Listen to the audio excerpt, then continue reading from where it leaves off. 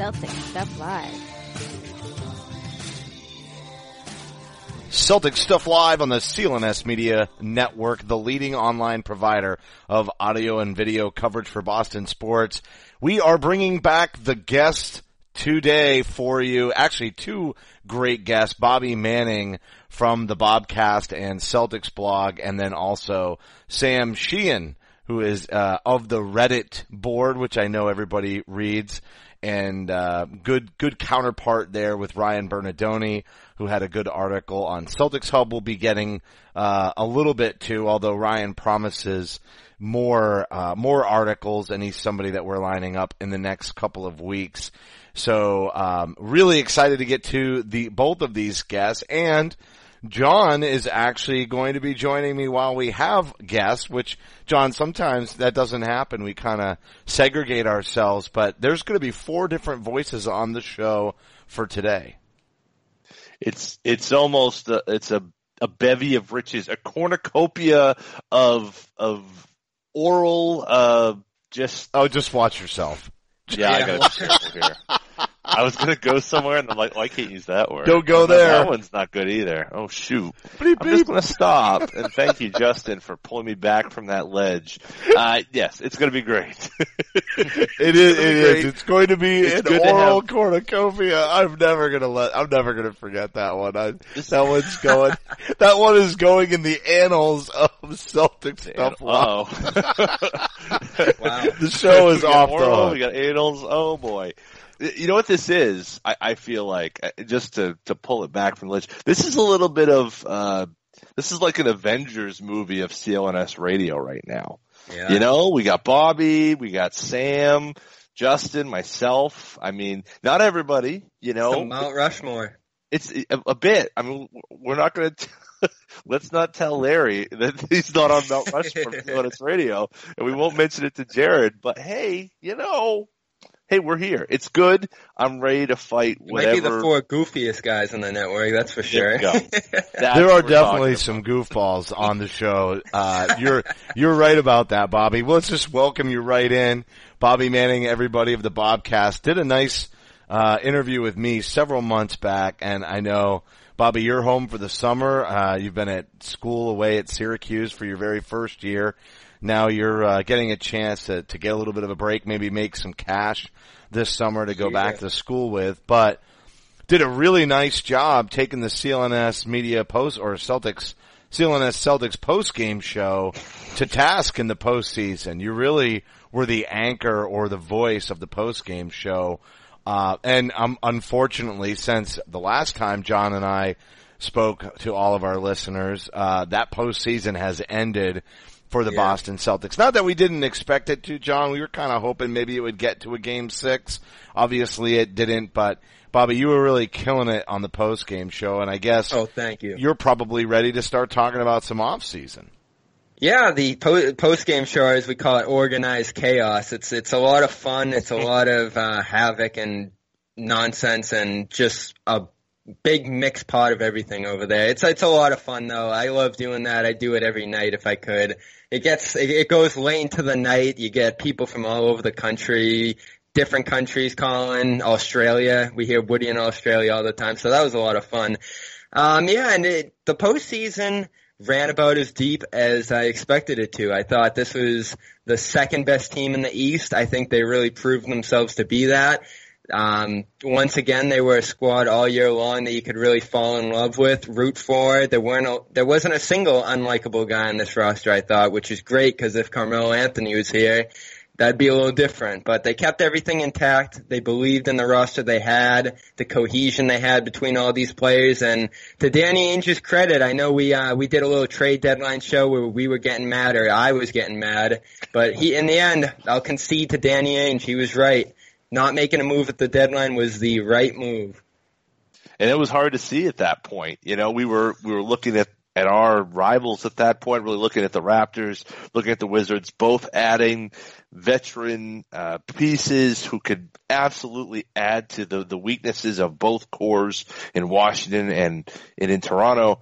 And Danny stands pat. Didn't even add a big man for a late second rounder that seemingly had no value. And I think that was the one piece that really kind of drove us a lot of pretty mad, as we got through that deadline show. But boy, who was proven right at the end, as Danny once again has proved us all wrong. Whatever reason it was for, I mean, we'll never truly know the reason, whether it was a high price on some of these guys for them or maybe like an inside feeling that he couldn't compete with Cleveland no matter what he did, which of course Toronto showed in some way with the additions they made, absolutely getting bashed off the court by LeBron and company.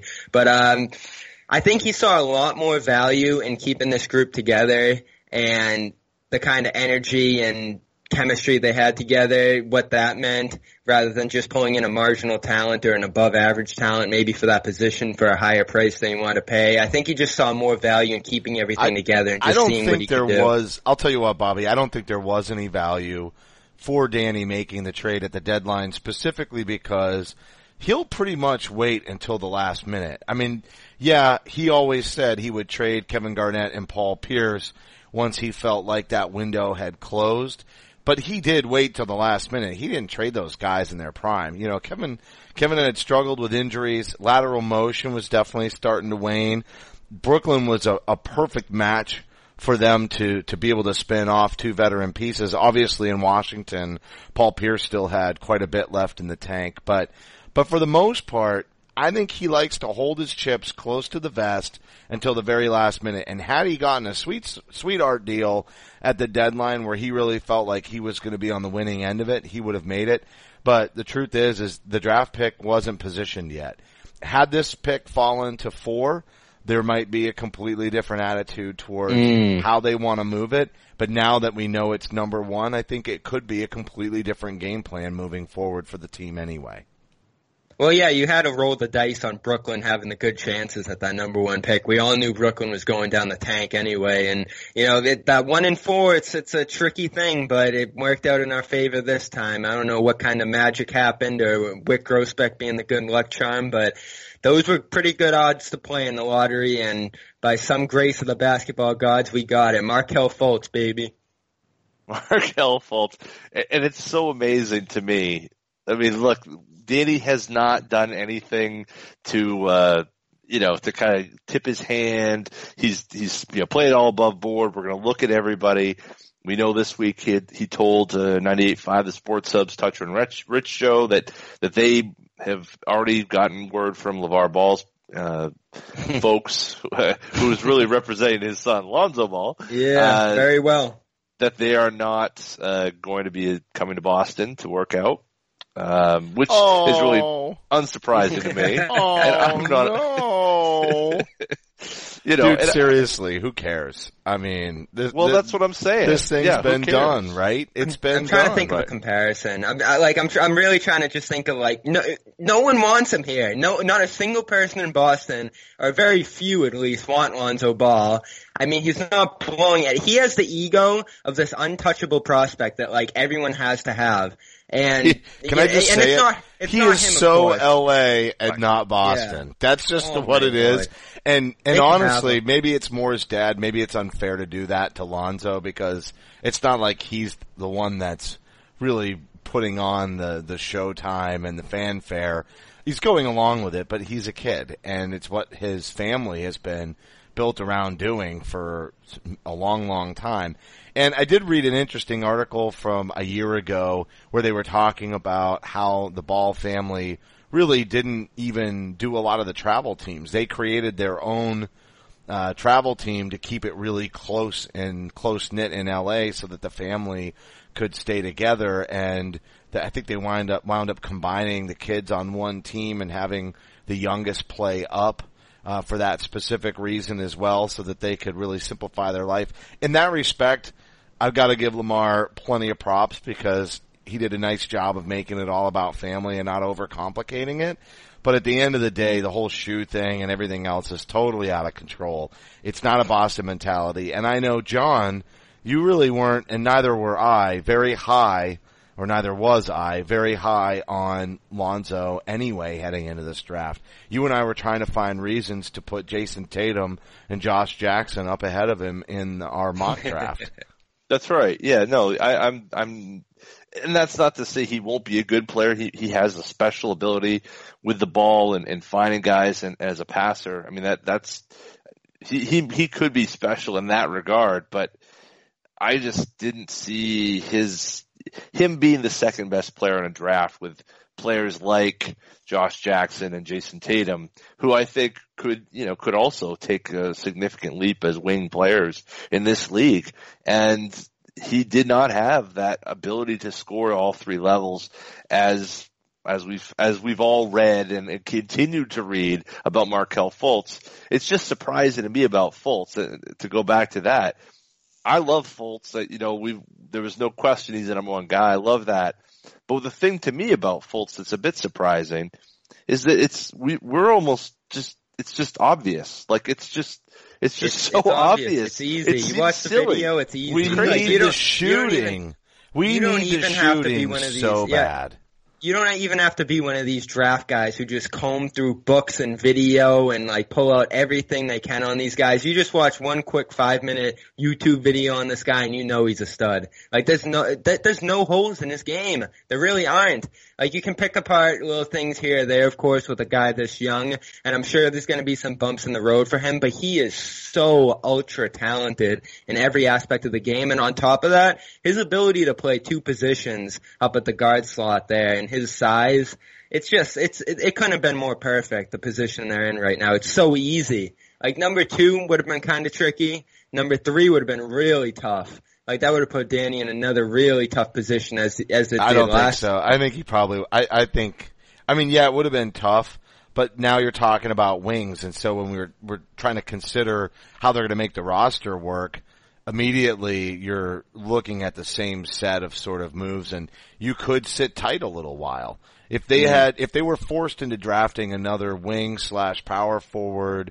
The benefit to having Tatum would have been bringing some shooting and a guy who can definitely get an open look, because that's really what this club needs. But that's what makes Fultz such an easy, perfect fit. But I think if they had been at 3 or even 4, they would have drafted another wing, and maybe that would have meant a little bit more time to sort things out depending on the free agent sort of balance. And we're going to get to that in a second. But first, just a quick, air check, I guess, about the network, or a network announcement. Make sure you're following Celtics Stuff Live on Twitter at CSL_tweet live, as well as you can follow me at CSL_Justin. John is at CSL_Duke.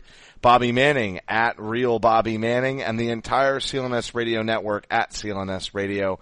Don't forget the Facebook page, facebook.com/CLNS fans, and download the CLNS Radio app for iOS and Android. Simply search CLNS Radio in your app marketplace. The YouTube channel, finally, we're going to add this one. They did an stellar job. We saw a ton from Nick Gelso in the postseason, who'd been making trips up to Boston to join the Garden Report with Jared Weiss and Jimmy Toscano and Bobby as well.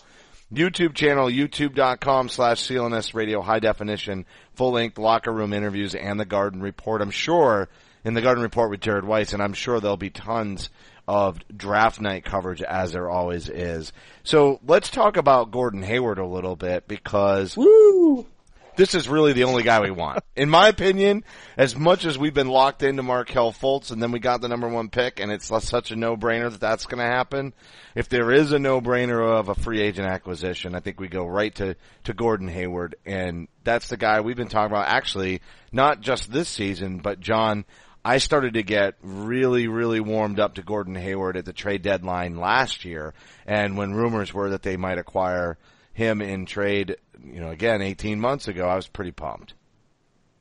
I remember you and I talking about this 2 years ago when we first brought the show back about Gordon Hayward, and would we give up the number 1 pick, which became Jaylen Brown, and boy, would that have been a Sophie's choice for you, my friend. Mm-hmm.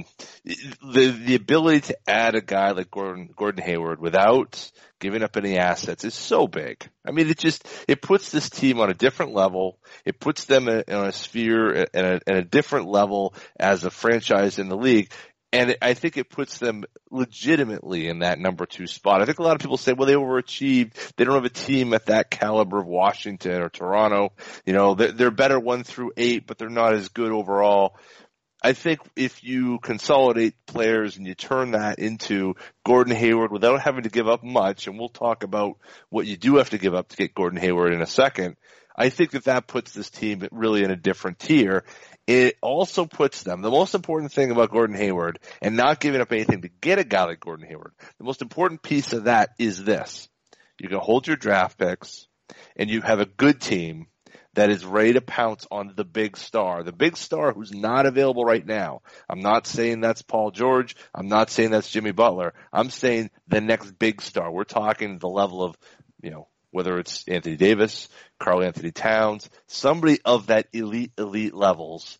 When that guy becomes available, Danny still has all the pieces of the puzzle to get that guy to add to a team that's already going to be second in the East. You know, he's got that Trump move that moves him above Cleveland and when they start to falter. And those days will come, even if LeBron certainly didn't look like it over the last 2 or 3 weeks. Yeah, but whenever that day comes, that's going to be the key. We really have no clue how far of a window it's going to be. I mean, Kevin O'Connor kind of pushed it back as far as 2025, which is a scary thought. Mm-hmm. But I think that the route you got to take as a team right now, and they certainly can take this road, and it'll be good for us, the fans too, and the media around them, is just be good every year. Be as good as you can be every single year. Don't worry about what Cleveland's doing. Don't worry about trying to push yourself above them. You just got to be as good as you can every year. And a good starting point for that's going to be Hayward. Like, he just fits right in with this team's system. He's a star-level talent that doesn't have a lot of baggage, which you always love to see. There's some room for growth with him, which I really love to see as well. Some of these other guys out there, Blake Griffin, Paul Millsap, even some of the guys on the trade market, like we've talked a lot about Paul George and Jimmy Butler. We kind of have an idea what those guys are at this point. I mean, they're great players. George, I even think, is kind of on the back end of his greatness, which is a concern.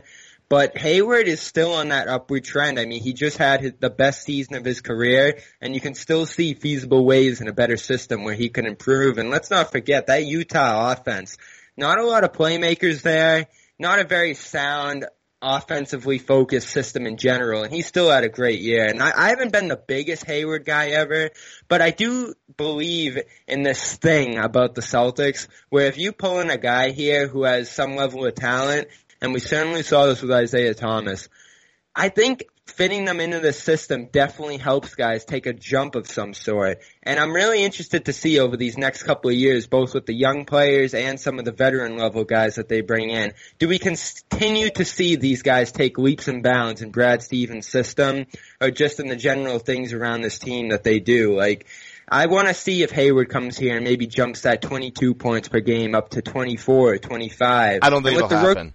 I don't think it'll happen. Yeah, no, not at all. And here's why. Just look at the props that LeBron gave to Brad for how they adjusted, or how he adjusted the team in Isaiah Thomas's absence. Those, especially with the Game 3 win. I think, look at Al Horford. Everybody is statistically disappointed, and yet everybody who really watches basketball is lauding his performance out on the floor and what he's done to be a team player. I think the system doesn't allow for somebody like Gordon Hayward to jump up. As a matter of fact, what we want him to come and do, and this is why we were saying we still need shooters. How many open shots did this team still continue to miss in the postseason, where it would have made a difference in how that game continued to go? Not only just points on the board, but in terms of the spacing. Once they're not knocking down those shots, all of a sudden everything tightens up. They key in on Isaiah even harder. The whole point of bringing in Gordon Hayward is because they'll have a guy who will be able to knock down clutch shots when he's wide open, that'll take pressure off of Isaiah. I don't think he makes an even bigger leap in points. I think the goal is to spread it around. And also, if you have that much talent, you'll be able to do what Cleveland did much of this season. And I know their record isn't something that we're going to point at, but they did suffer through injuries. But the point is that they're able to rest guys. You can give a guy a night off or significantly reduced minutes, if there's more than one score. Look at the beating and the impact that wound up catching up to Isaiah in the postseason. We lost him after 2 games. The hip pointer, I think it was a hip pointer. I can't remember what the original injury back in March was or February. But whatever that injury was, it lingered and lingered and lingered, and that's because they couldn't live without him. He could not get proper rest. He could not have his minutes reduced. They had him to play, and especially once they were in the playoffs. So I think that's what you'd see. I don't think we'll see a jump for Hayward, and I think we'd be fine with that because I think that would it would show us that the team is playing the way Brad would want them to, with talent being acquired. I think that I'm probably more on Bobby's side of things in this. I do think that a consolidation of talent will open up. This isn't where so Bobby was going, but where I see it is I think that there's going to be more shots in this Celtics offense next year. The need to send out a significant piece, whether it's Crowder, whether it's Smart, whether it's Bradley, to make that's a tough question. This Bradley deal happen. Yeah, it is. I mean, you want to take a guy like, let's say Bradley off the floor. Who's going to fill that role in the offense? And you got to feel like, there's going to be a role there for whoever, whether it's Hayward. Right now you end up with Bradley coming away this season with, right around, I guess it's per 36 minutes, he's getting 15 shots a game. Who's going to take those shots? Well, you got to figure Hayward's going to take those shots. So if Bradley's going to get 15 shots, you got to think you're going to give 5 more, to Hayward. I think he's got a chance. I think he's got a shot to be able to fill that, to take that next bump in his scoring average. Hayward is a guy. He is 7 years into his league. He's added into this league. He's added to his scoring average every single year he's been in the league. A real Reggie Lewis type feat for those who remember Reggie's ascent as a player, who went from to really just kept getting better, and really became a star before. Unfortunately, sadly, he was tragically taken from us. I think that Hayward has a chance to build on that. That means Isaiah's going to take a step back too. And I think he welcomes that. And I think that's okay for the Celtics moving forward. You want him to fit nicely in the system too. And the tough question that comes into this is who you give up to get him in here. Because of course, he has that above and beyond scoring ability that you really want to throw into the offense. And we keep talking about that second scoring option around Isaiah. I still think Isaiah's here next year. I don't think the value's there if you trade him. I think it's tough to justify just throwing a guy of that level. Yeah, there's really no way. That sports talk nonsense, especially after the injury, there was no way that they're going to move him, because they're going to, first off, if you're going to trade him, you've got to see him return to form. And that's what I think the bigger question, which we discussed a little bit last week, was would they extend him? And I don't think they'll extend him at this point either. They're going to want to make sure he's healthy. Well, but let me throw this at you real quick. Let me throw this at you. If Markelle Fultz is the guy who they draft and they start working him into the rotation, and he winds up finding his way into that starting lineup, and we're talking about more shots, aren't they going to give some to Markelle Fultz? Aren't they going to give some of those shots to Hayward? Don't you think they want to give more shots to Horford too, with a more balanced offense? I don't know. I'm not sure that these all go to Hayward if they acquire him. There's a lot going on in this roster. There's a lot of guys you really just kind of have to move out of here right now. There's a lot going on, and that's what makes it so complicated. Like, as rich, as stupidly beneficial they've been to have all these assets right now, they're kind of reaching a breaking point where it's just too much. I mean, we talked about this on the last post-game show. Something's got to give, and the decision on who or what it's going to be is a tough one. I mean, you would love to ideally see something come together where you can consolidate a lot of these assets, ship them out, and see something bigger come in here. And that's where you kind of look at that Paul George, Jimmy Butler thing out there that we've been talking about for so long. But if they got to still have to the trade deadline too. Think about it. They don't really have, other than Kelly Olynyk, they don't have really hard roster decisions to make this summer. And if they don't get Hayward, then Kelly's a no-brainer and they bring him back. But if they get Hayward, Kelly Olynyk's a likely casualty. Then you got the Amir Johnsons, the Jonas Jerebkos, the Gerald Greens. Maybe some of those guys can come back for one of the exceptions. But outside of that, they still really don't have to make any said moves until next trade deadline. They can really sit back and say, all right, let's see some of Markelle Fultz. Let's see how Isaiah comes back from injury.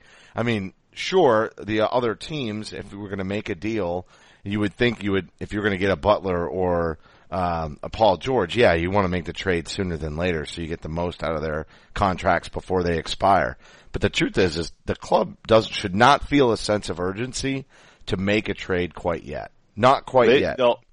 Well, I think they do, actually. I think the issue is it's creating enough cap space to be able to sign Hayward initially. Mm-hmm. And I think you fall just short. I mean, the cap will make your head spin, and that's where our buddy Sheehan's going to make some sense for us in a little bit. But absolutely, yeah. It's tough to navigate, but I do think they just fall a little bit short on the amount of cap space they need to bring Hayward in here. And when you have that guard conundrum that they do right now, I mean, they're going to be looking at 6 guards vying for space total next year, if you even include Demetrius Jackson in that conversation. And they could just let him fly as well. He's another guy at the bottom of the roster that isn't necessarily important right now, but there's just so much going on here, and you got to wonder if maybe they say we want to consolidate this thing ahead of time. I do too. I mean, I think I'm kind of especially with the rookies. Look at last year. I mean, we loved everything Jaylen Brown showed us, but didn't he feel just a little bit buried? Like he felt buried behind Crowder, behind Gerald Green, and certainly it all worked. I'm sure he had a very beneficial rookie year with how they reeled him in after every mistake he made. I don't know, dude. I don't think he was buried at all. I think as soon as Avery Bradley got, free, as soon as Avery Bradley got injured, he was called into action. I think that's kind of how this roster was. He's a rookie. You still got to earn your way out there. It'll be different with Fultz because he's a shot maker, but John, what do you think about finish your thought on why you think they need to make a deal now? Well, I think, again, as Bobby said, Sam will go into this a bit, but Ryan Bernardoni's post on Celtics Hub really helps to explain it well, and about halfway down into it, he really lays out the different options that's out there. And basically where we stand right now is if you take everything as is, and basically with Fultz, at the bare minimum to get to $30.7 million, you have to trade away Rozier, right? And you have to get nothing back in for it, and you have to stash Yabusele. I mean, there's as Bobby said, there's so many different moving pieces here, and it seems like Yabusele, if he wants to come here, the Celtics basically have to take him or they lose his rights. So something else has to happen. There has to be some sort of move that kind of offsets Yabusele coming in, Zizic coming in, but to then create the space you need for, basically a few $1 million.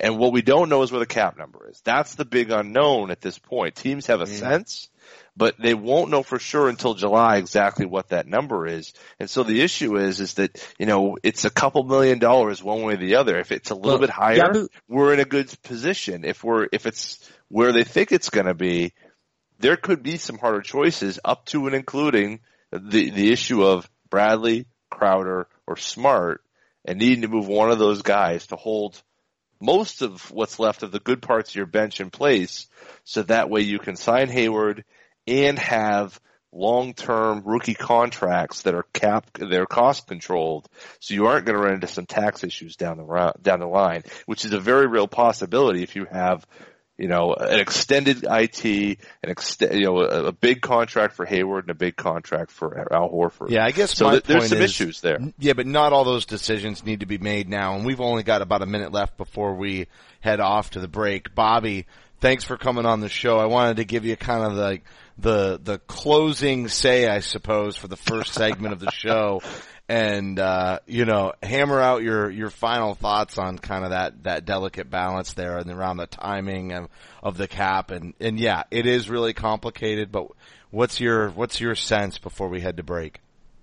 My sense of it is that they're going to get Hayward in here. I think there's just so many whispers and momentum. You remember the whole Al Horford thing last year? It feels a lot like that, where there's just so much momentum behind it, so much talk, so many whispers behind the scenes, sources sneaking around, all that stuff. I think it's going to happen. Wait, hold on. Is Kevin Durant's name coming back up? Hopefully. That was fun. As disappointing as that was, you gotta admit, that was fun. Just to be part of that. That was a lot of fun as Celtics fans. Being that close to getting quite possibly the best player in the league was something else. But, Hayward's some good consolation for a great season. I definitely think it makes them a better team overall. And the team's biggest issue that they need to address as they try to fight to become that true contender in the East right now, and Matt Moore mentioned this online a little bit, is when they get open shots, they have to hit them. I mean, we've seen again and again over these past 2 years where they've run into big, high-leverage situations. They get a little antsy, and even though they're getting great looks, even though the offense is working like it should, they're missing easy shots, and that's the Kelly Olynyk problem. That's why I'm not that sad to see Kelly Olynyk go, because he was the chief offender. At times, it's the Jay Crowder problem. I mean, Jay Crowder definitely missed some wide open shots. Yep. And I think a guy like Gordon Hayward helps a lot in that department because he's just a shot maker. I mean, you see it with Isaiah too. These guys are born to hit shots. They need more guys like that in here, and this is a great start if that's the direction they're heading in. Yeah, hopefully Fultz will add to that, and we'll have a lot of different options. Maybe there'll be a defensive sort of front with the Marcus Smarts and the Jay Crowders, depending on how the trades break down, and the Avery Bradleys.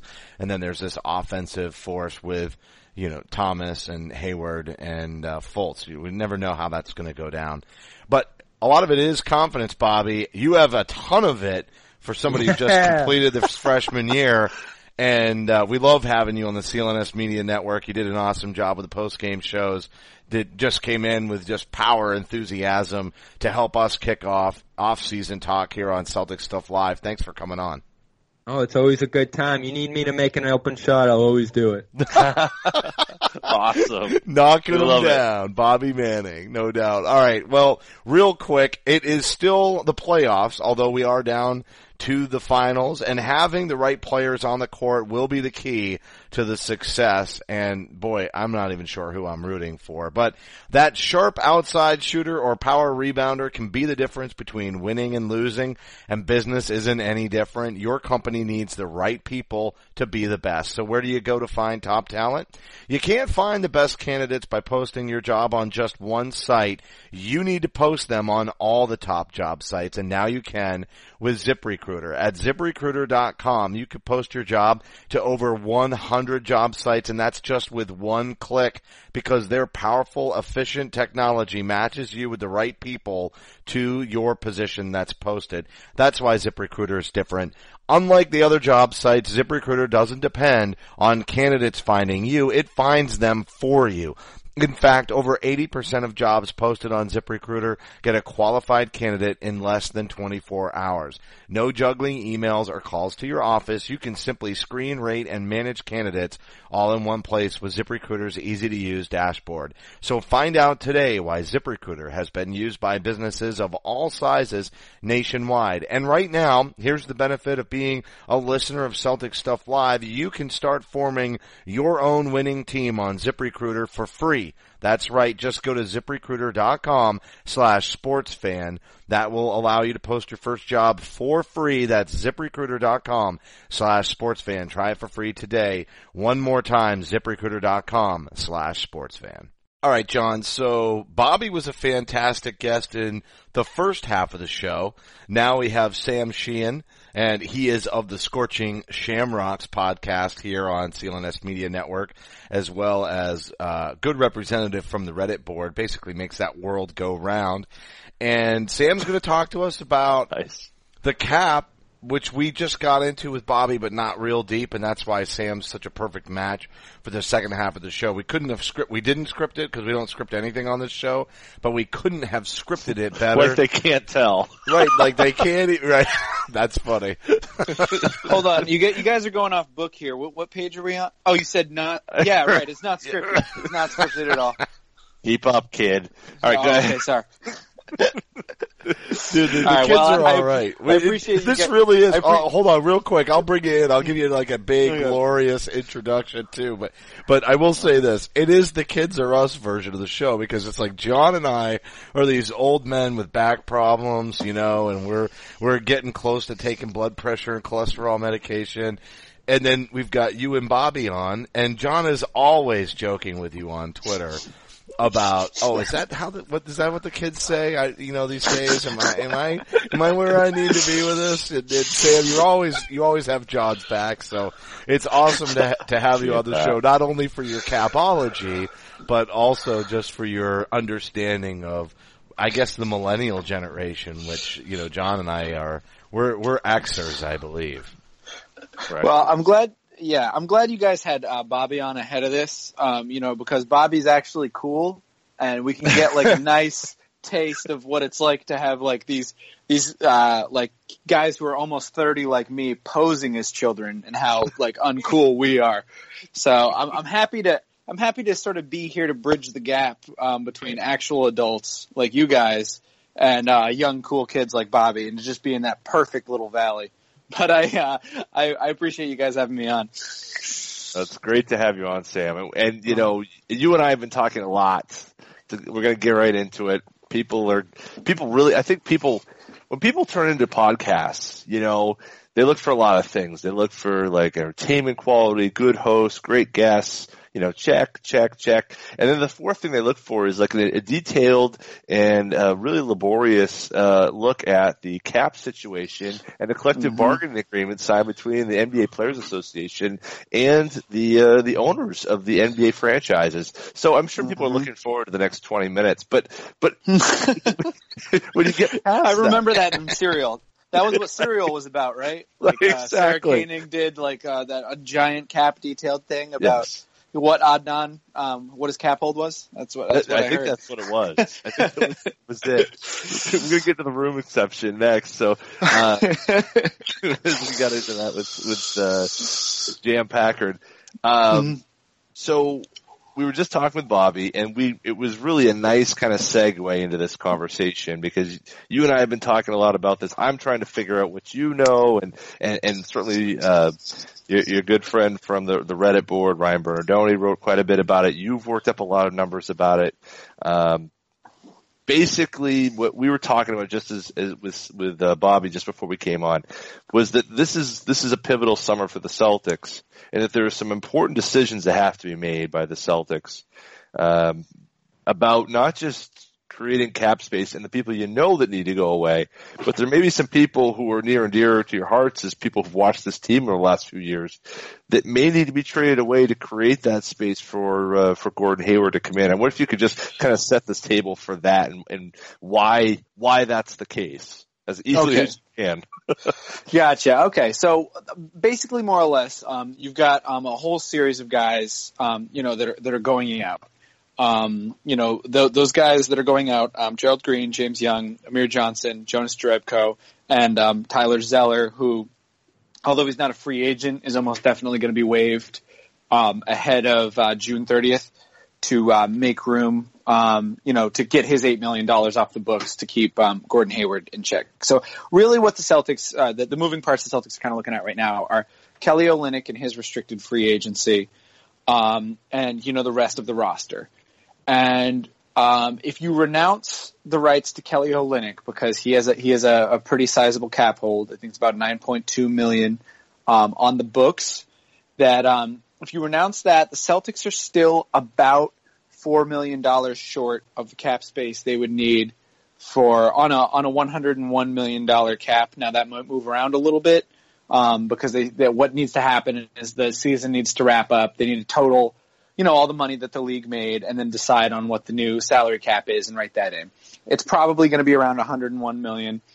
If you use that $101 million estimate, the Celtics are about $4 million short of that maximum cap space they would need for like Gordon Hayward, Blake Griffin, those guys. So they need to make some decisions. There are a couple different ways for them to get to that.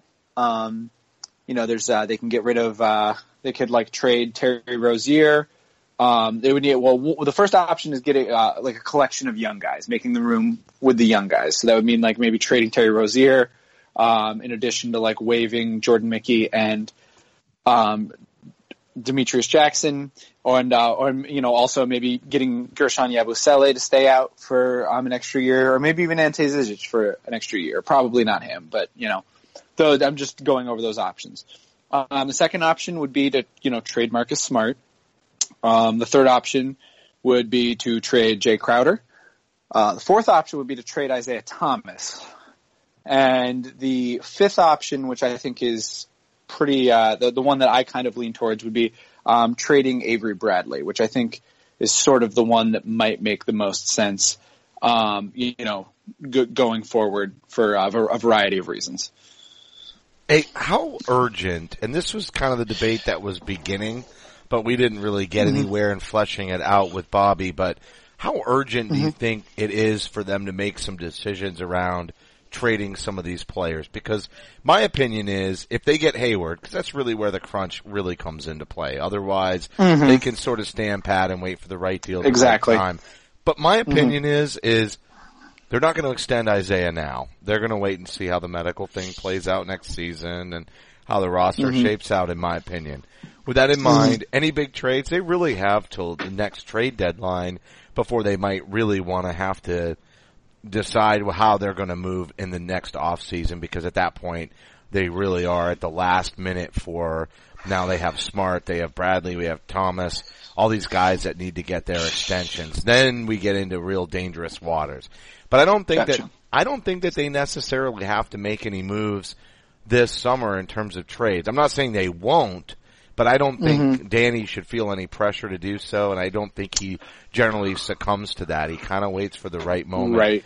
So what is your thoughts there? I understand we may have to let go of Rozier, and the cap has to fall into place, and so it might force somebody like Bradley out, and it takes one thing they have to do next offseason off the table, and sort of serves two purposes. But they shouldn't be giving anything away for free just because they feel like they have to make a deal because of the roster crunch. We've heard of that before, and yet season after season they find a way to make it work.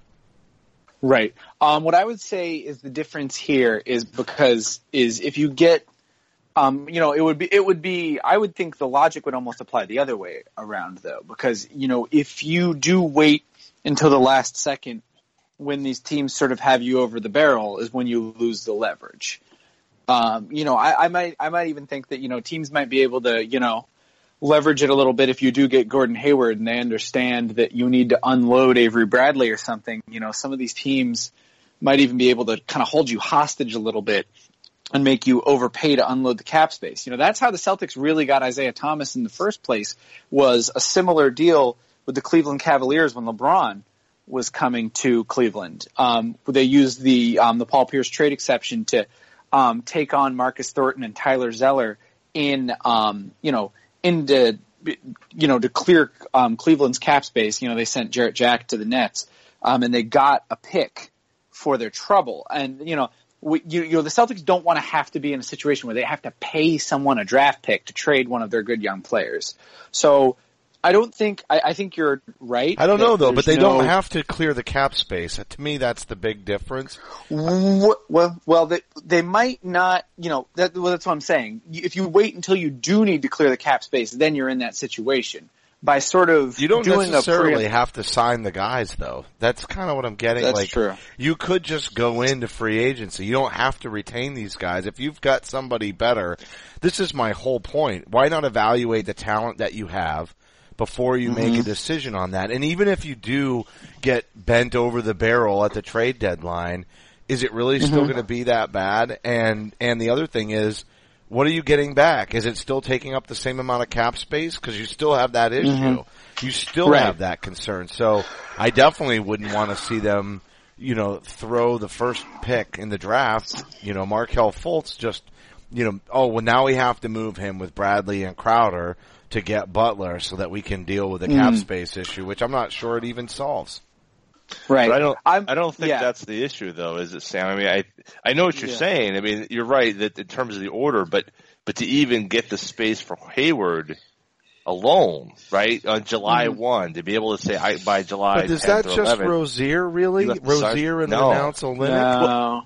No, it's more. It's more. Yeah. So what it would be is if you're trading Rozier, you got to do the other stuff too. You got to get rid of Jordan Mickey and some problem. of these other guys, and it's the path of least resistance. Now the thing that sort of changed my mind was a couple of days back. I went through, and like whenever I do cap stuff, I went through, spent hours and hours and hours doing something. Went to go post it, looked at Ryan Bernardoni's timeline, realized he had done it better than me 4 hours earlier, and my life is a living hell. But the thing I found out was what he and I kind of came to the same conclusion independently, though, which was that the Celtics are gonna, right now they are in real tax trouble down the line, Hayward or no Hayward. If you think, unless, let's say there's like a hypothetical, max free agent, Avery Bradley and Isaiah Thomas. If in 2018 you have two of those guys on the roster, whatever combination you want, Bradley in the max free agent, Isaiah Thomas in the max free agent, just Bradley and Thomas, you are probably going to be paying the luxury tax, and you're probably going to be paying the luxury tax going forward, on a team that, is really dependent on Fultz and, Jaylen Brown's maturation and, just their young guys improving, which, that's not terrible, but I'm not sure that that's the maximization of that space. So with that in mind, trading guys like Terry Rozier, who are going to be under contract for, under these rookie scale contracts for a little bit, less at, and particularly when they're on lower salary slots, like, Yabusele and Zizic, because like Jaylen Brown and, Markelle Fultz, we hear a lot about those guys being on rookie scale contracts, and rookie scale contracts are very cheap, which is true. But when you're one of the first few picks in the draft, it's actually pretty expensive. Like Markelle Fultz is going to be like $7 million, right? Is that what it's coming down to? Exactly. And then Jalen's $4.5, so they're not as cheap. I hear what you're saying, like those later picks, like Rozier and et cetera, they're cheaper. But let's also, so I see where this gets out of control, because if all these players are really great, there is no super team in the world that's going to be able to have 8 players that are potentially, all-stars. Right? And you're not going to be able to, so some of these guys have to go. It's just a matter of how they go. But answer me this question. Even if we spin Bradley off, or we make a combination where it's Bradley and Crowder, we're still taking back the same or close to the same salary anyway, and the player is somebody we covet even more for doing so. Aren't we still in that luxury cap problem? Have we really solved anything in doing that? I guess that's my other thing about getting urgent this summer is all I see is it's just committing more money longer term, and we still have a glut of first round picks. So if we have some casualties and we need cheap talent, it's not like the Cleveland scenario where they mortgaged all of their future first, and so now they're just trying to get veterans to come in, who maybe, like a Darren Williams, who's just starting to crest, and hey, great for them, it works. But if we're going to do this teeter-totter of youth and compete all at the same time, we still have all of these picks that most teams don't have the luxury of having, and I don't think we have to spin it off to create cap space. I think we use that to round out the roster in the future, but I just don't think we can keep all these guys anyway, period. Right. So, I agree with the concept. You don't want to be trading Avery Bradley for like Chris Middleton or like JJ Redick or like other established guys who those guys make more money than Avery Bradley, but you know what I get what you're saying. You don't want to be taking back the same amount of money. The idea of an Avery Bradley thing, like what Ryan's written about and I was talking about, is a deal along the bones where you're getting back a pick and you're trading him into some sort of cap space or traded player exception where you're getting back a player who makes less than $4 million, because that clears the maximum cap space you would need for Gordon Hayward. So, like, my idea, what I would be doing if I were Danny Ainge. So would you do Rozier and Bradley and just get future picks and just keep stockpiling then? Because you draft Fultz, neither one of those players has really got a shot at getting a lot of minutes without taking the number one pick and sitting him on the bench for a long time. I think I keep Rozier. I mean, the idea, what I would do if I'm Danny Ainge, I'm active on draft night and I'm shopping Avery Bradley, quietly shopping Avery Bradley and seeing if something blows me away. Like you said, nothing needs to be big, but weird stuff happens on draft night. Guys get, GMs get carried away. Things are there, I wouldn't be shocked if we got more Jackie Mack style reports that he was, floating Isaiah Thomas just to see what's out there. Now, I don't think any team would conceivably give the Celtics more than what Isaiah Thomas is worth to the Celtics, and I think that's kind of the problem with trading Isaiah Thomas is he's just the most valuable to the Celtics. There's not a team that's going to be willing to pay what he's worth to this team and, propping up the offense, and just sort of what he's done in the past. So that would be why I would kind of look at Bradley, because that's the bottom line is it's going to be the draft night is one of the easiest nights to trade, but besides like maybe around the deadline. And if you need to clear this cap space for Gordon Hayward, if you need to be able to go into the meetings offering Gordon Hayward max cap space. I know some people are going to say he can maybe just take a little pay cut. Like, players don't take pay cuts to change teams. You need to give him the full max. You need to have that money readily available. And, you need the bottom line is the Celtics need to find a way to clear $4 million. And given that, there is a log jam on the horizon with the tax, and that, we have Markelle Fultz likely coming in, at the guard position, and, that Isaiah Thomas is probably it's going to be difficult to find equal trade value for Isaiah Thomas and what he brings. I just feel like it's got to be, depending on how you feel about Smart or Bradley, you got to pick one of them. I think Marcus Smart's restricted free agency is going to be important as far as those tax stuff is concerned, where he will probably be cheaper than what Avery Bradley will get on the unrestricted free agent market. So that's why I kind of lean Bradley. I understand if other fans would like to, if they err on the side of maybe trading Thomas or, trading Smart or, like you said, trading Rozier, cutting the young guys, trying to stash Yabusele. I get that too. I feel like that's much tighter and you probably can't get as much of a return and you risk losing Avery. Like, you're going to need to pick between Bradley, Hayward, and Thomas, in a year or two anyway. So losing those guys only to lose Bradley later seems a little silly, without getting anything for him. But, those are the options. Like, those are what it sees. And to me, Bradley just makes the most sense. Yeah. As far as a trade guy. And so to go off of that, to create the optimal trade someone away scenario is that one, you send him to a team that has cap space. Two, you have a team that can send back an asset in trade that will hopefully maybe fill a roster spot as a decent player. I know Ryan was floating out, Robert Covington as a guy who's low money. Rashawn Holmes is another guy who might fill that role as a big, but can do some different things, and a pick coming back. Do you think that, and some of the stuff that Ryan was throwing at, and you and I have talked about, it's much more, I think Bradley's raised his profile in this playoff run. It's going to make it harder for the Celtics to get rid of him. Do you think that changes the calculus at all? Maybe not so much on Boston's side of it, wanting to keep him, but also in terms of what you should be expecting back in return. This isn't a straight salary dump. I don't think the Celtics need to avoid that type of terminology, that outlook as much as possible, right?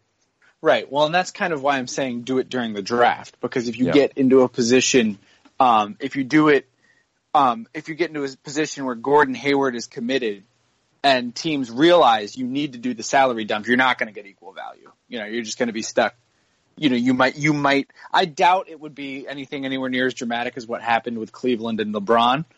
But you definitely don't want to be paying a draft pick to get rid of Avery Bradley or even your young guys. You don't want to have to pay someone to take on Terry Rozier. Terry Rozier is a good player. There's so I think getting out ahead of it, while it's painful and it might seem really silly. Like Avery Bradley's been here forever. He's the longest tenured Celtic.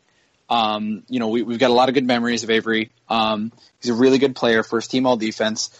So it just seems silly for an Eastern Conference finalist team to be trading a guy who was their best player in those games, to be trading him for a draft pick. I get why that sounds absolutely insane to someone who might be more casual or not as familiar with the financials, or why some of this stuff might make a little bit more sense. But really, you're getting out ahead of a storm. You know what I'm saying? If you're not picking Avery Bradley, you need to find another place to cut that out.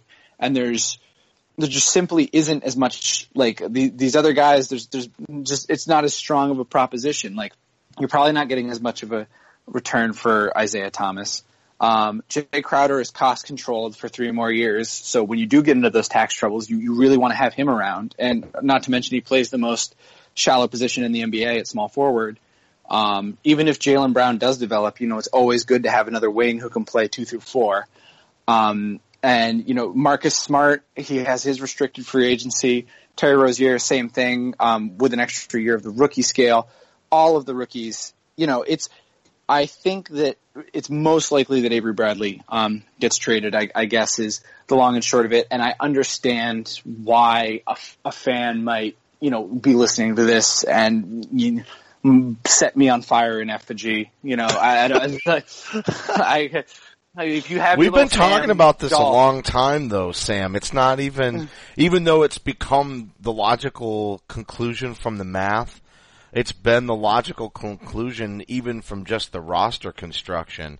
And John and I have talked about it for quite some time. And the unfortunate thing is he wound up having such an impact on the postseason.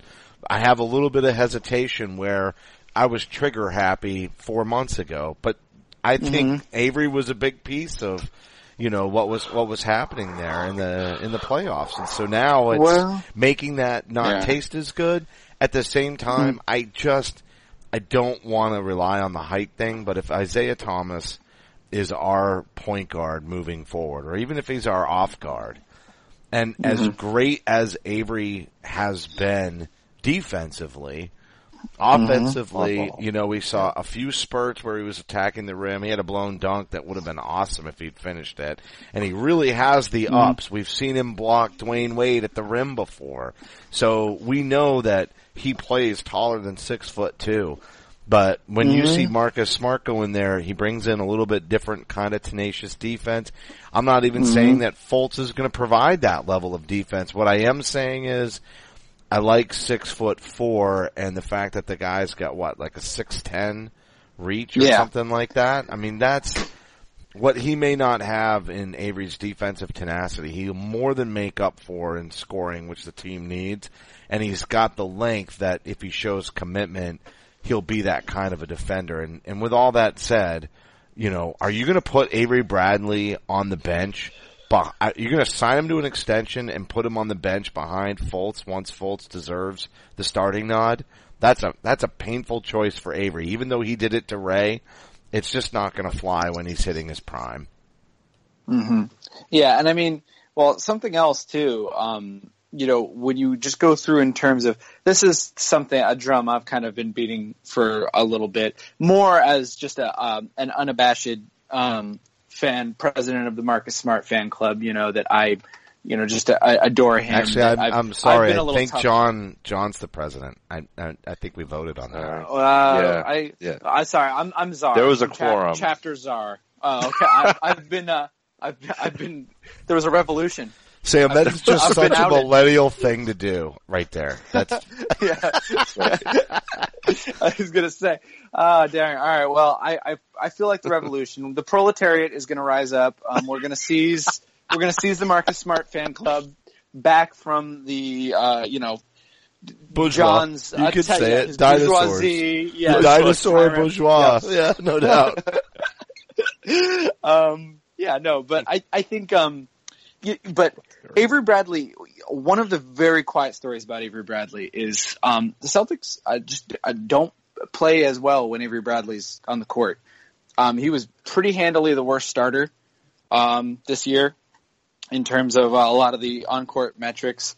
I watched the same playoffs you guys did. I came out of it thinking, wow, Avery Bradley, like really, that was a big playoff for him. And then I went and I looked at the playoff numbers, and he had those monster rebounding stats during the year. He was one of the worst rebounders on the team, which is understandable, because he's a point guard going through that. His true shooting percentage, he was only ahead of Smart, whose own shooting woes are documented for the playoffs. And, just a lot of the plus minus, just a lot of these advanced metrics, you've heard like Zach Lowe and some of these other guys sort of allude to this, that the analytics community is not sure about Avery Bradley. First team all defense, you look at the eye test, and the eye test is so convincing, and you see the defense, you see these things, you see him backdoor cutting the Cavaliers over and over and over again. But then you look at the point production and just the fact that the Celtics don't outscore opponents as much when Avery Bradley's on the floor. At a certain point, when we have 2.5 years of data on this, and they just can't do this, no matter who the starter, if it's starters, bench players, it's a mix. It's not just that he plays with the starters. It's not just that if he plays with the bench unit, anything. It's just, they just don't do as well. And I think a lot of that has to do with wing length, with just playing undersized and playing with Marcus Smart and, some of these other guys. But when Smart is on the floor without him, the team does better. When Isaiah Thomas is on the floor without him, there's just all sorts of things there that make sense for it's time for the Celtics to sort of part ways with Avery Bradley, and this off season would make the most sense in terms of, from a return perspective, from a fit perspective, from a financial perspective. It just makes too much sense. And that's, kind of why I would strongly advocate for it. Now, that said, it's not the worst thing in the world if they make another decision. I just will probably disagree with it and throw a temper tantrum on Twitter until I get my account suspended. So, sorry if I get kicked off. You guys keep carrying the torch for me. Well, and in the history of you throwing tantrums, it actually works out pretty well for the Celtics. So yeah, right. That's very true. I'm wrong like 70% of the time. So this might be the 30% though. This could be the 30%. Yes, absolutely. So let's talk about the post that Steve Bulpett, as we're kind of rounding the corner here. Mm-hmm. So Bulpett talks to Danny Ainge, and Bulpett's very close to Ainge, and sometimes it says NBA sources, sometimes it actually says Danny Ainge's name. So we know that Steve and Danny talk, and Danny gets the words out that he needs to get out to the fans through Steve. We know this. So in the blog post yesterday, and I personally believe, this is my own belief, is that it's guys like you and Ryan that caused this response from Danny. Because we know that Zarin and those guys listen to what you guys say. They follow the Reddit board and they comment. Sometimes Zarin goes right to Twitter directly. And so the question goes is, can we, and everyone's looking at what's going to happen with Isaiah, and we're going to re-sign Isaiah. And as you said, I think that's an issue for a future time. Isaiah mentioned that in the closing press conferences. But the comment that Danny Ainge says is that we can afford to keep everybody. The idea is we can keep Isaiah, we can keep Bradley, and we're not worried about that moving forward. And the presumption, or I guess what I am presuming, I should say, from that, is that they're willing to pay extra tax to keep Avery Bradley and Isaiah Thomas on this team, in addition to Gordon Hayward, because I think that just goes without saying that that's the target. And you said to me on Twitter, well, they're going to pass the Saturday basket and all that. I mean, explain why that's an issue. I mean, because they could keep people, they could send away Crowder, somebody who's cost controlled, but gets them that $4 million, or they could send away Smart, who they'll have to re-sign next summer. But Bradley's going to expect somewhere between $18 and $20 million. Smart, IT is going to get somewhere between $28 and $31 million. There's going to be a big increase for both guys next summer.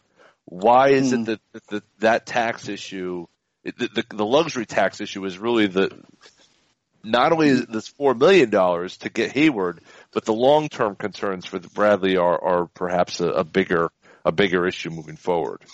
Right. So, I just want to start by saying, shout out to Trader Danny Doublespeak. I love when he gives these, cause he does it all, Danny is, a Mormon, very honest guy. He's not like really going to lie, but he will tell truths that are, it's technically true. Yes, they can't afford Marcus Smart and Avery Bradley this year. They absolutely can. It's very easy if you don't sign Gordon Hayward.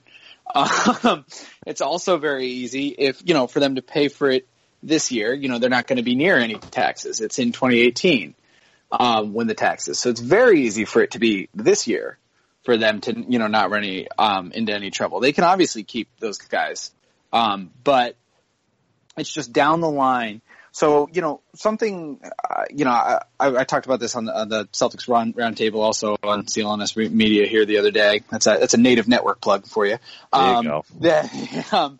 Those guys, and we were talking about, going forward, what the tax is going to be like, and something because I thought this way before I really looked at the CBA and the tax. I always thought of the tax as like, $4 or $5 million extra here, $4 or $5 million, you know what I'm saying? It's just like a little bit more money that like sometimes like you see the cash get thrown around in trades. The luxury tax is very, very, very punitive. It's like, it's the first tier of luxury tax is you pay $1.50 in luxury tax for every dollar of salary. So, like let's say, basically my projections have, if they sign Gordon Hayward, and this is with trading Avery Bradley, and they re-sign Marcus Smart to like an $18 million deal or somewhere in there, which I think is a little conservative in a couple of years. Every dollar over $10 million they pay to Isaiah Thomas is going to be in the tax. So if you pay $20 million in tax to Isaiah Thomas, it's like tiered in like $5 million buckets. It ends up being like $50 million in tax. That's like paying, that's like paying Kawhi Leonard twice. That's like paying 2 Kawhi Leonards on your team just in tax. Like, you know what I'm saying? Like, it's just really untenable, which is part of the, that's another reason I think, we have that hot take circulating that Cleveland is going to be, you can't get through LeBron in the East. You can't get through LeBron in the East. You got to kick the can down the road, let the young guys develop. The Cleveland is going to hit the repeater tax, which, hikes that even further. They are going to have to pay a ton of money. Like with this cap spike and all the spending that happened with all these teams, we're going to see a lot of teams running into tax issues. It's not just the Celtics. I was listening to like the Dunked On podcast, and they were talking about the Bucks' tax problems. And I was like, what? The Milwaukee Bucks have tax issues? And I looked at it, and sure enough, yeah, they're also gonna have some tax issues. Like this is not a. I bet tell me the Portland Trailblazers have cap issues. Oh my God, they're in so much trouble. Like those Like I feel like the Nets have to be like Crab and kind Turner. of happy. Yeah. They really dodged a bullet with those offer sheets that those got matched. The Tyler Johnson and that Crab offer sheet, because this is going to be a league wide thing. That everything's flattening out. The money isn't coming in as much as it thought. I mean, like this postseason, the playoffs are shorter. It's been a crappy playoffs. There's not as many games, not as much money. Like. It's just that the cap is a little bit depressed, so you don't have these tax issues. Are just it's just really wild to expect just because we like Avery Bradley and he's pretty good. It's like wild to expect Wick and, the other owners to pay, $50 million, like more than LeBron James, will make. You know what I'm saying? In just the most expensive player in the league doesn't make anywhere close to $50 million. Like Kobe Bryant at his most expensive made like $30 million. It's not realistic to expect that for Avery Bradley, a team to pay $50 million in luxury tax. So that's why the Celtics need to make these changes, and why, even if they don't add anyone, they are still probably going to run into these luxury tax issues down the line. So, when you see that coming, it really makes a lot of sense to make this sort of make a priority to do something about it this offseason, so you're not up against it next season. You want to get as much of this sort of squared away, and, it just makes more sense in the long run to sort of have these guys staggered. If you sign Gordon Hayward to a 3+1, Al Horford's got 3 years left, maybe he opts out. And, those guys are starting to come off the books around the same time. Like Fultz and Jalen are going to start hitting, their free agencies. And then, it works out pretty naturally at that point. You might have to pay the tax one of the years, maybe 2 of the years, but just, I think getting out ahead of it is going to be important. And that's kind of why the Avery Bradley thing, he's sort of the definite odd man out. You just can't, that tax is just, it's too ridiculous. Sorry, it's just sobering because it's a little too heavy. But no, it is. It is heavy. I need a rose to get me over this. For those who don't know, you get good Celtic stuff from Sam. You get some good politics stuff from Sam. But really the heart of his Twitter feed is really some Bachelorette and Bachelor stuff. And, it's very strong, very important part of my brand. It is. It's really, so it's good stuff. For those of us who have no idea what the Bachelorette or Bachelor stuff, right. It's entertaining nevertheless. But no, I'm glad you kind of break this down for us, because it as we've kind of looked at this, and I think there's a lot of tough issues out there it's a math problem. Predominantly, it's a math problem. The math is going to work itself out, and there are some questions and some variables is, how much tax is Wick and company willing to pay to go down that road. But as you said, it becomes at some point, it's insane to pay it. It's not even a question of, as you said, 4 or 5 million here as it used to be under the old tax. The new tax is a different deal, and something that not to be trifled with, especially if you're not in legitimate championship contention, which I think a lot of people have a question of whether or not adding Gordon Hayward alone is enough to really put you into that category. And I think we're going to really follow that question in order. Somebody is going to have a Vin Baker contract again in the next 3 to 4 years. Definitely. Mm-hmm. There's no doubt. It's funny because it felt like there was finally some room, and the league had sorted out those kinds of scenarios, and they gave everybody this one time, basically dump a anchor of a salary sort of exception, which the Celtics never wound up using. And I remember when that was coming out, I was like, oh, thank goodness we'll have something that we could use. But then we didn't wind up needing it. And most of those players became valuable trade assets, which will certainly happen again. And that may be another way to look at it with this roster. Not every one of these draft picks is going to work out, and some of these players may not work out, and it may be that we wind up having tradable picks and tradable sort of expiring contracts down the line, and they'll figure it out. It is a math problem. It is a difficult math problem. If we wind up losing a guy for less than value, but that's because the team has so many assets on it, it can't possibly manage it, I don't think that's a bad thing. And so, that this is the downside to being a team that really is the benefit of many riches. So hopefully that will play out with postseason performance next year without a dip. We'll certainly find out. That's going to do it for this week. So Sam, I just wanted to say thanks for coming on And we're going to have you on a lot more again over the summer, I'm certain. You and Bobby, and as well as others. That's kind of, John and I are horrible about making this a home for people during the season because there's so much for us to talk about. But in the off season, that's when we kind of welcome everybody back to the show. So thanks for coming on and bringing a little bit of education around the cap to us. I appreciate you guys having me on. Hopefully, I don't hurt your subscriber numbers too much when they hear that, like, a guy who likes The Bachelor was, like, coming on. I hope I don't cost you too many long-time listeners. If you guys need to dump me, like the O'Reilly Fox thing because of my, my strong Bachelor takes, I understand. If you need to do, it's a tough business. I understand the cutthroat competition, but, I'd also love coming back. I appreciate you guys having me on. I'm going to try and write something for, Celtics Hub later this week. And, once Sullivan gets paroled out of, Walpole Correctional Facility, we're going to have another, Scorching Shamrocks here coming down the pipe. God help me. Man, God help us. People have to go back and listen to the Evan Turner show.